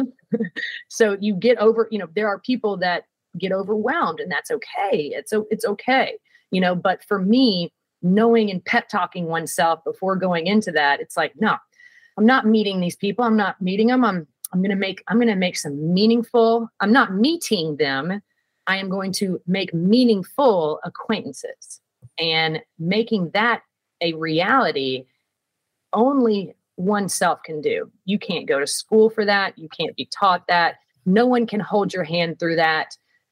You as a person have to make those connections. Just like Kenny, you reached out to me and you were lovely from the bat. I didn't know anything about what you had going on, but because of your proprietary, emotions, right? Like that clicked, and that's what you put off. That's your meaningful acquaintance, is immediately making it meaningful for the other person, AKA me, that I hadn't heard, and is humble enough to be like, I don't know who wants to hear me talk for any time, but your meaningfulness with what you're passionate about spoke through without you needing to do much. And I was on board. And that can be copy and pasted it throughout anybody's career, not just you or me, but it's about making meaningful acquaintances or meaningful motions in one's life.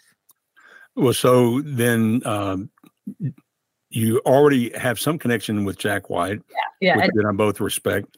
So tell me about that among all of the musical artists and stars and, however you want to say it, people that are being successful. How did that click, and what was or has been your involvement there? So, end of 2017, I had worked in, I had really, 2017 was an amazing year for me to make connections with people, not just like crew, but everywhere in the industry. And there is an awesome entertainment lawyer in Atlanta named Matt Wilson. And he spoke at a ton of like South by Southwest panels about entertainment lawyers, right? Like that's a big thing. Like, hey, like there's people, nerds like me. And then there's other people in the music industry, like lawyers that are making it so that artists still can pay their bills. So love those entertainment lawyers. His name's Matt Wilson. And Matt Wilson and I had been on a panel together about something, and we had known each other. And also I had done work for him in other ways through his artists and that he was representing. And he called me and he was like, I know you're with Moon Taxi. I know you've got all these other things. What are you looking to do for the next couple of years? And I kind of just was like, I don't know. Like, he's like, do you think that you're ready to go on an international tour? And I was like, I suppose I could be. And it was really hush hush. It was like, he said, well, I'm going to connect you with a production manager. And that guy's name is also, I mean, I owe him so much. Kit Blanchard is his name. And he is based out of Atlanta. And this man had done Jack's 2014 Lazaretto tour.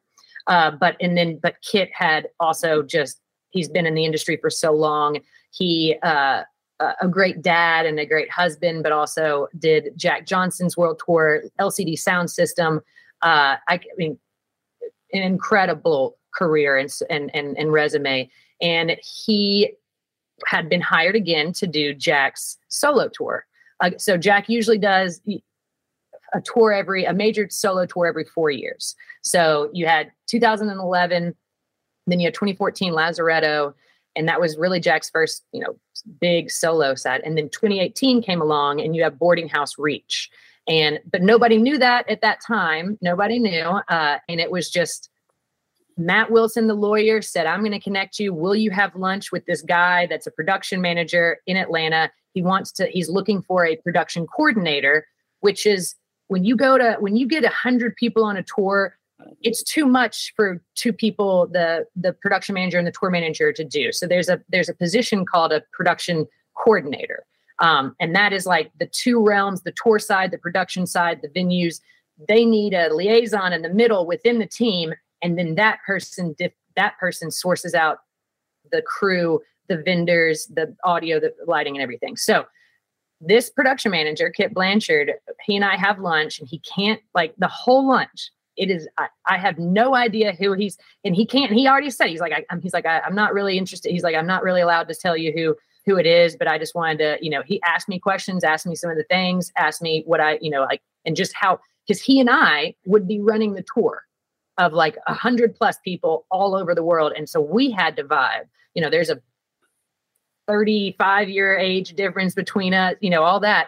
And we clicked immediately. And I mean, I remember driving home after that, and like this is how silly it was.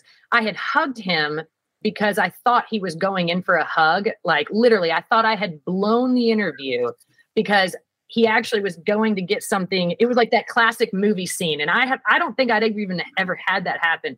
But I remember calling my mom or something like that and being like, oh, I'm totally not going to get this gig. I thought he was hugging me goodbye, which would have been fine. And I went in for the hug, but he was actually bending down to get something. And I just thought it was. And so we awkwardly hugged, and I was like, oh, well, this is never going to happen. And sure enough, he called me the next day, and he said, I'd like to offer you the position. And after I signed the paperwork, he said, it's going to be Jack White's solo tour. And we went everywhere from Russia to South America to Australia, Japan, Asia. I mean, yeah, I went to Moscow, or I actually went ahead a week. I actually did 7 days in Moscow with like 4 of my best crew guys before the tour even started, because, well, why not? We already had the visas. We already had the things. And so, I hope that my own children might be able to go visit Russia someday after everything's said and done, or after everything, hopefully. But I mean, I look at it now and I'm like, I may never in my lifetime be able to go back to Russia. Who knows? And I was able to do that. And it's just an amazing opportunity. This Jack White guy recognized my name after the production manager had met me and was like, I know that name. Cause Jack has like a thing about colors, like all of his solo tours, all black, blue. Obviously the White Stripes is all white and red. His Racon Tour stuff is all green, copper, gold, or not gold, but green and copper and orange. And then all of the Dead Weather stuff, which is the other project he has, is all yellow and black. And he's such an artist that it is incredible on how he has themes. And technically, because my last name is Moon, and if you look at Lazaretto's tour and you look at the album artwork from 2014's Lazaretto, it's him in a graveyard and there's a big moon above it. And if you look at the YouTube videos on any of like the shows, they carried around a huge, this was before my time, they carried around a huge moon as a set piece every show.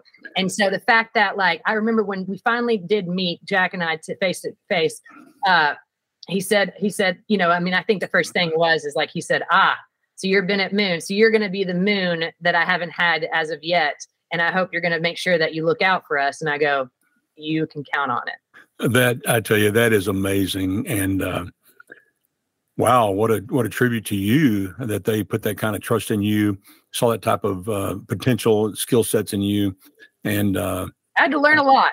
Well, man, I can tell you, I winged some things. I remember one time I got my phone stolen literally out of my pocket, just trying to keep the crowds from rushing Jack. I had all my radios here, right? Like, I have like a big tactical vest. I have to have like tons of radios. And I guess just in the heat of everything, my pocket was there and I had my phone stolen out of my pocket. Now, where was that? That was in Paris. Well, that sounds like Paris. I know, but it was one of those things. I've never been there, but one thing, my dad was a world traveler and he actually got connected when he was in France with real gypsies. And my son, when he was young, my dad was sitting at the table one night telling him about the night that he danced with the gypsies, the real gypsies, not the Romanian ones. Like yes, but they're very good at pickpocketing. But so y'all were performing in Paris, I guess, right? Yeah, at the La Olympia, which is one of the most historic venues in Europe. It's older. It is on the site of like one of the Roman Colosseums. But it's an incredible venue. And the way that, sometimes with Jack, like we would play, 30,000 plus venues, right? But then we'd also, because he really, I know, it's not that no one needs to defend Jack White because it speaks for himself, but in some ways I find myself in that protection mode of like, because he is so particular and some people think that he can come off as like, and he's so funny. So his dry humor can also be sarcastic. But anyway, he has a very particular way that if like a promoter or a venue like offered him and Meg White in the White Stripes back in the 90s, right? When it was a 2-piece band. Nobody'd heard of these young 19-year-olds out of Detroit and nobody cared to. How can you put on a show with a chick on drums and a dude on guitar? But like that was all the college bands now. That's their. Not just college. It's like right. It was FIFA. FIFA. Worldwide. That's their theme song. But now it's like up there with Queen. We Will Rock You. It's just what as like a monumental sports arena humming song. But Jack, it is so particular, and what he did do, and a lot of people would be like, why is Jack playing at that venue? Because it's smaller. And it's almost like people get mad because he picked a venue that was smaller than like what he really could have sold out.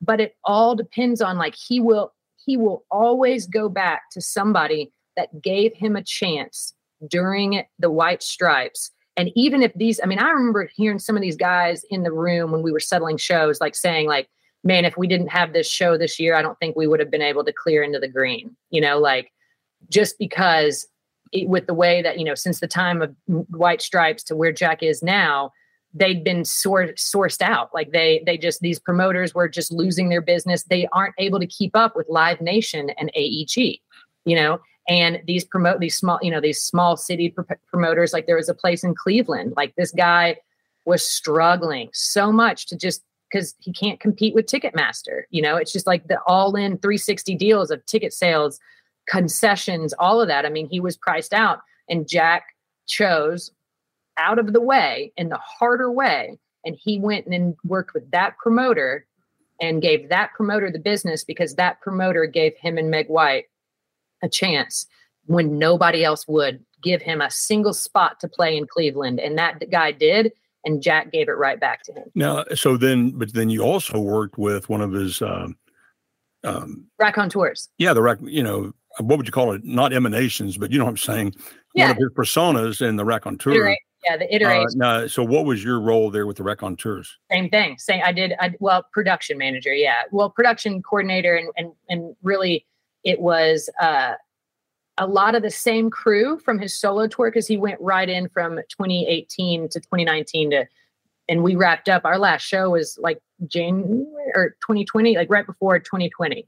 And then, so we did almost 4 years of touring, basically, just from the way that, you would take, Jack, everybody needs a break. Like Jack is singing, all of those songs for hours on it, and he has no set lists either.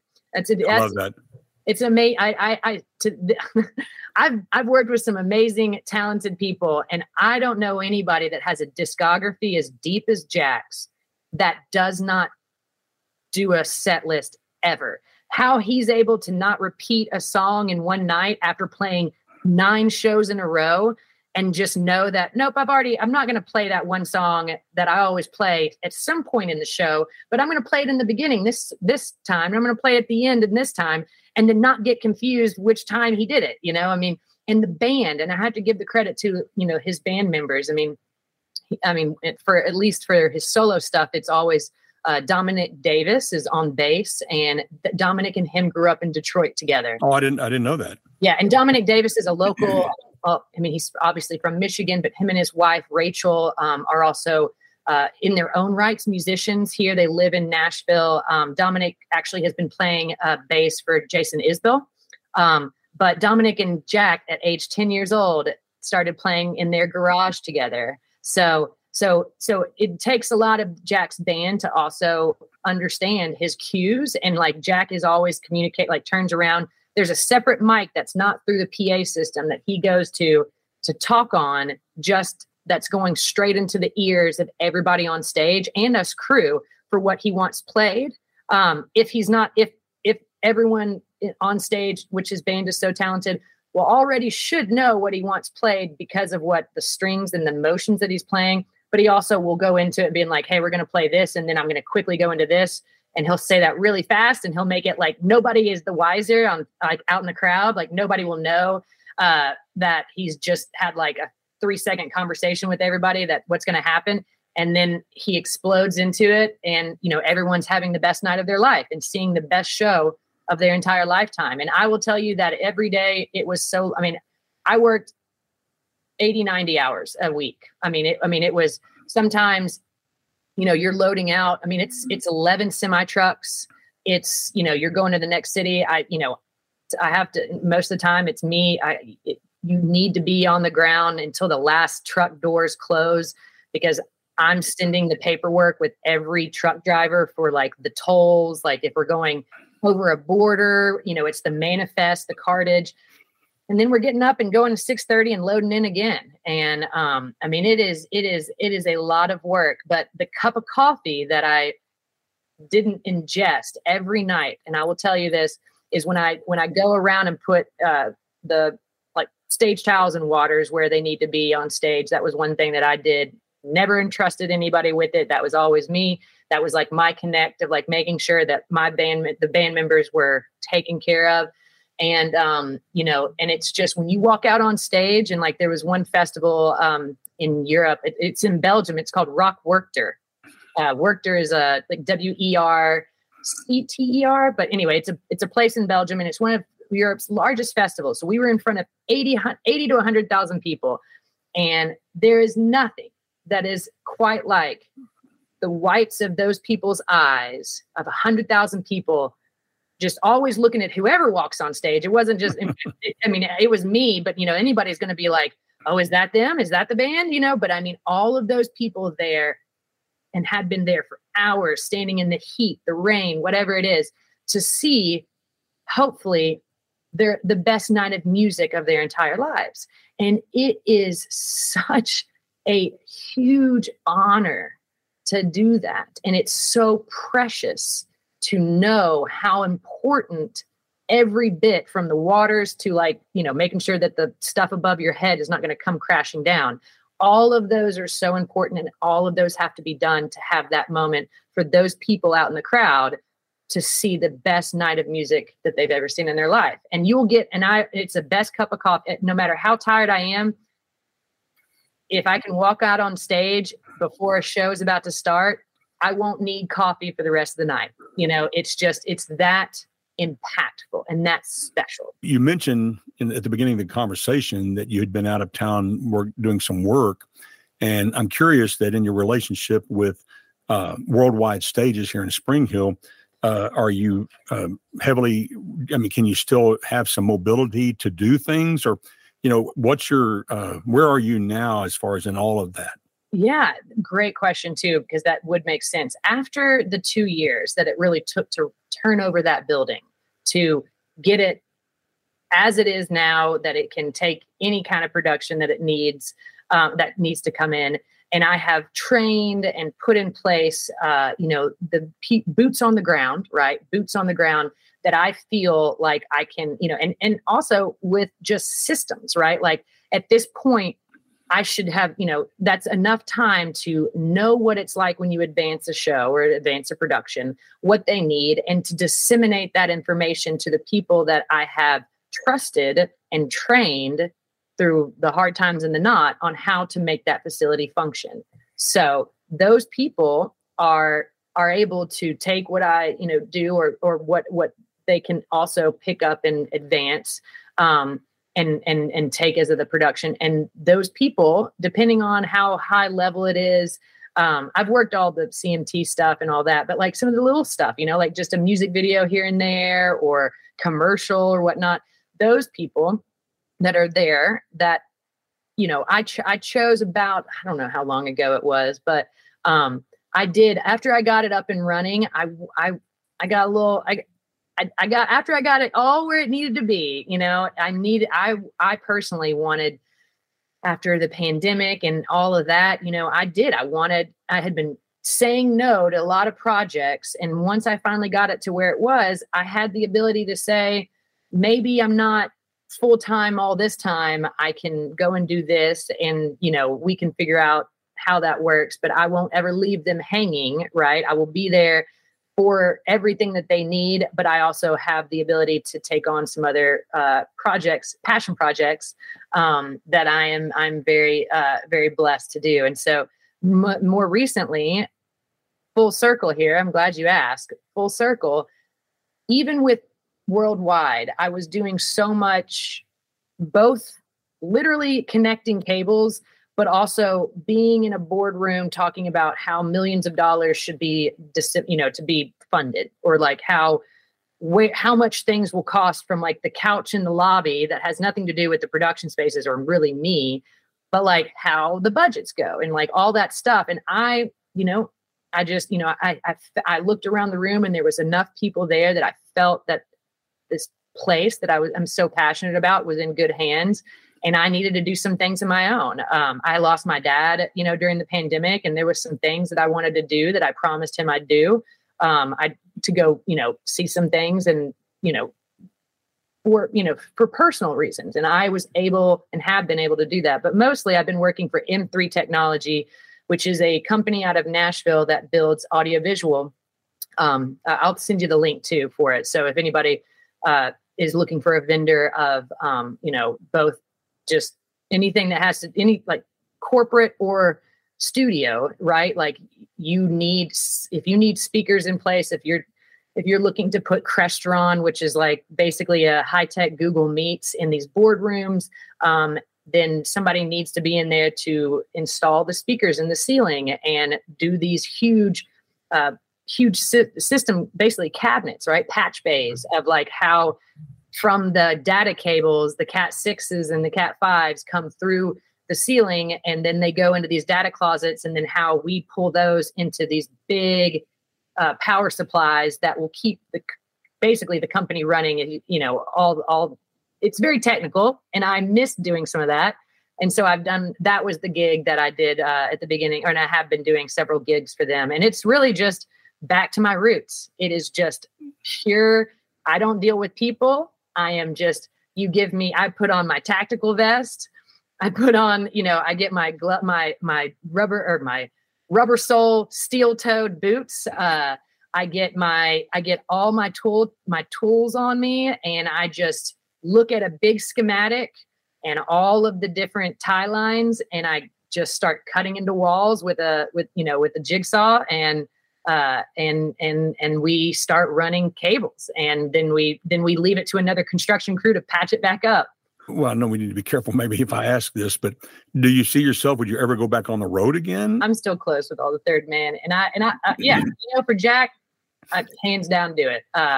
And luckily when I took the job at Worldwide, we talked like he was going out to do, the supply chain tour. And that happened in 2021 and 2022. And, I had already accepted my position. I waited out, and, I was too involved with knowing that I needed to be at Worldwide, because not only did I love what the vision was and know it was so important, but my grandmother was on the Murray County business development board that sealed the deal with GM in 1985 for that plant. So, it was like, this is trickling down. Why else would I have, been? Well, there you go. Exactly. To be a part of bringing this big monolith of a building that had just been going into decay, to bring it into something where it's not just going to be torn down and leveled, it's preserved. It's gone. It's brought it to its new life form. And so I did have to say no one time. But honestly, Jack understood completely. And I knew I needed to do that then. So yeah, I would totally go back out on tour if it's for the right, for the passion that I would see.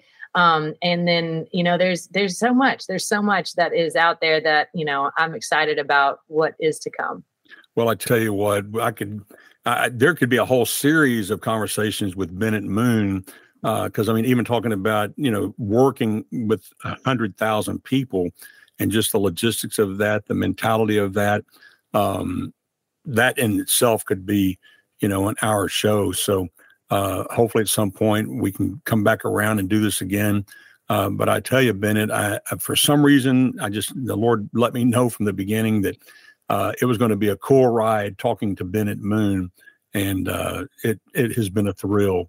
And so I want to thank you so much for being on the show, and look forward to hearing people's responses. And I'm praying, for the inspiration to all people who are looking to move forward in things that they're passionate about. And there's so many naysayers and so many people to shoot down our visions and our dreams. And yet I've been super inspired personally from your story. And so thank you so much for being on Other Things with Bennett Moon. Thank you so much for having me. And it has been an honor and a pleasure.